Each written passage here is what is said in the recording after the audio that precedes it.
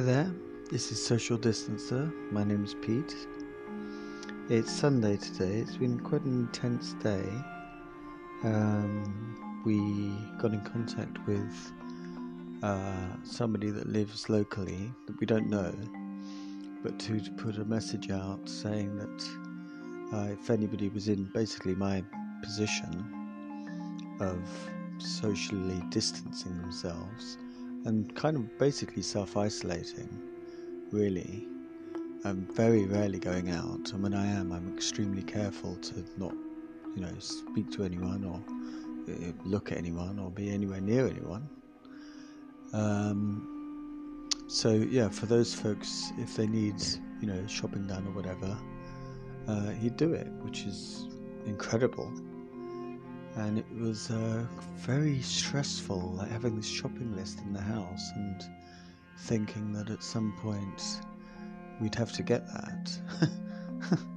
But amazingly, with a phone call and a text message, all of that went away, and it's, absolutely outstanding. And this dude, he said, oh yeah, well, the only way you can help is if you contribute to our community garden when we get it going. Angelic force. So, hopefully the shopping will arrive and we'll get more than, a burnt packet of Varvita. So, yeah, strange day. The kind of weight of the situation has struck me a bit more today. I heard an excellent radio interview by Stephen Nolan, who's one of my favourite journalists. I absolutely love him. I mean, I properly love him. I really quite adore the man. He is Northern Irish. I think he's from Belfast. He's a brilliant journalist, and he works for the BBC. He's got a programme on Radio Ulster every day, and he's got a 9 a.m. phone-in show on Radio Ulster. He's got a couple of TV programmes on BBC Northern Ireland, I think it's called, or whatever it's called. And he's got a kind of national show on 5 Live a couple of nights a week. And he's really good. And basically he was talking to this A&E consultant a few nights ago, and they repeated the interview last night because it was so shocking what this guy was saying. Essentially, he was saying, we are not leaving the hospital, we're not going home. When we're not working, we're self-isolating ourselves. We probably all have it. We don't have enough equipment. Hopefully, we're not going to kind of die from it. But of course, 10% of the people that are in hospital in Italy are doctors and nurses, He was talking about the kind of, massive unpreparedness that we're in Britain. And he was talking about how in a couple of weeks' time there will not be enough ventilators to go around, and so doctors are going to be put in the position of choosing out of 8 patients, choosing the one that gets the ventilator based on the chances of them, who's got the best chances of survival. The other 7, they're going to die. This is not medicine, essentially. I don't know what that is, but it's clearly not what doctors came into the profession for. It's, an unprecedented crisis, and at the same time, we have people still who are, just going about their daily lives as if nothing's happened, Yesterday we saw people just walking down the street. When we were driving to the reservoir, they were going to their hairdressers, ridiculous. No kind of sense of keeping 2 meters apart at all. So, yes, it's like I previously stated, I have zero faith in the ability of the British public to get their shit together, you know.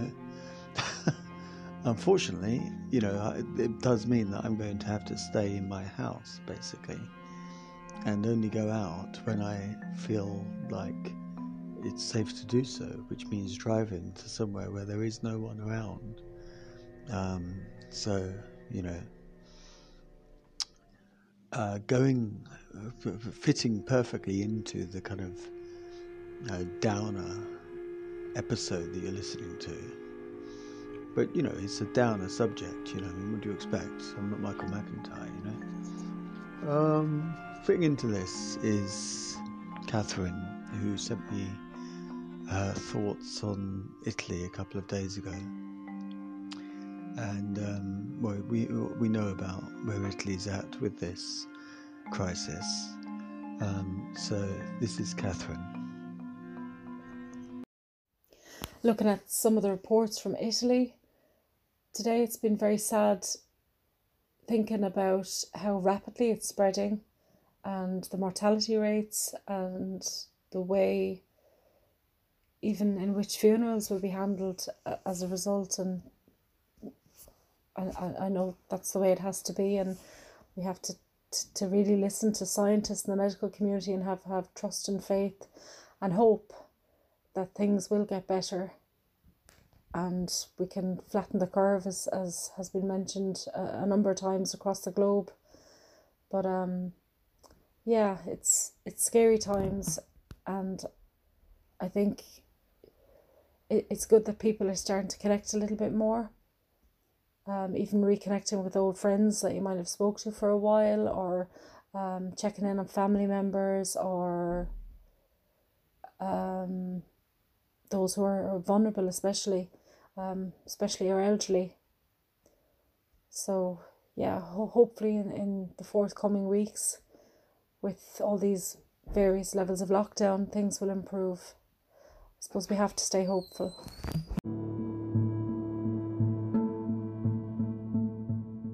Thank you, Catherine. I was thinking about the stories that are going to be told about this, the, you know, thousands of stories that are going to emerge over the next decades about this. Nice to read a story from the virus's point of view. That'd be a good one, wouldn't it? Imagine that. I mean, the virus is having a really good time here. It's very important to, you know, be empathetic, see situations from the point of view of the other. I mean, I don't want to get too close to the bastard, but he's having a good time at the moment. It's interesting, isn't it? Interesting. You know, not been around for long, only a couple of months old, and thriving, positively thriving. And then there'll be lots of other stories as well, not just that one, but including that one. Probably Stephen King's probably on that, isn't he? Anyway, yeah, let's hope tomorrow's a little bit better in terms of mood. I mean, I'm not entirely sure how. But one thing that is really fantastic is the continuing, you know, folks getting in contact and reaching out. And I've heard from many people that I haven't heard from for a long, long time. And so that's really been a brilliant, you know, positive outcome of the last, whatever, week or so, nearly a week of these podcasts. So, yeah, thanks for your continuing support. Take care of each other. Stay away from everyone. I hope you're getting food. I hope that you're, you know, having light times in amongst all of the difficulty and the, you know, the kind of tough decisions that sometimes have been made in terms of not seeing family members or seeing family members and all of that. It's been a very strange Mother's Day for, like, everyone. Yeah, take care of yourselves. See you tomorrow. Bye.